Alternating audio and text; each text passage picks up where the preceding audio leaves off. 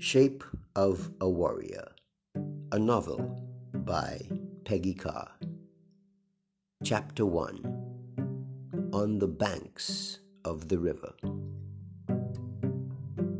Yurubi knew she was in trouble.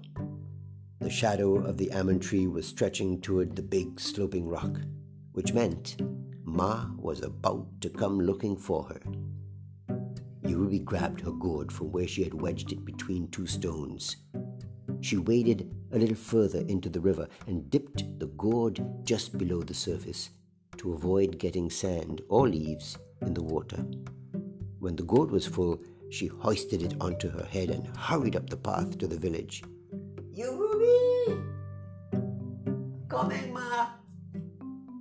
A few drops of water sloshed out of the gourd and down Yurubi's bare back as she reached the top of the slope and began to half-run across the dirt yard to her family's hut. "You been playing in the river by yourself again," Ma said, her forehead creased in a frown. She lifted the gourd off Yurubi's head and in one motion poured the water into a huge pot of boiling yams. Ma set down the gourd and put her hands on her wide hips, her usual smile tucked away. "How many times do I have to tell you not to linger down there, child? How many times?" Yurubi bent her head.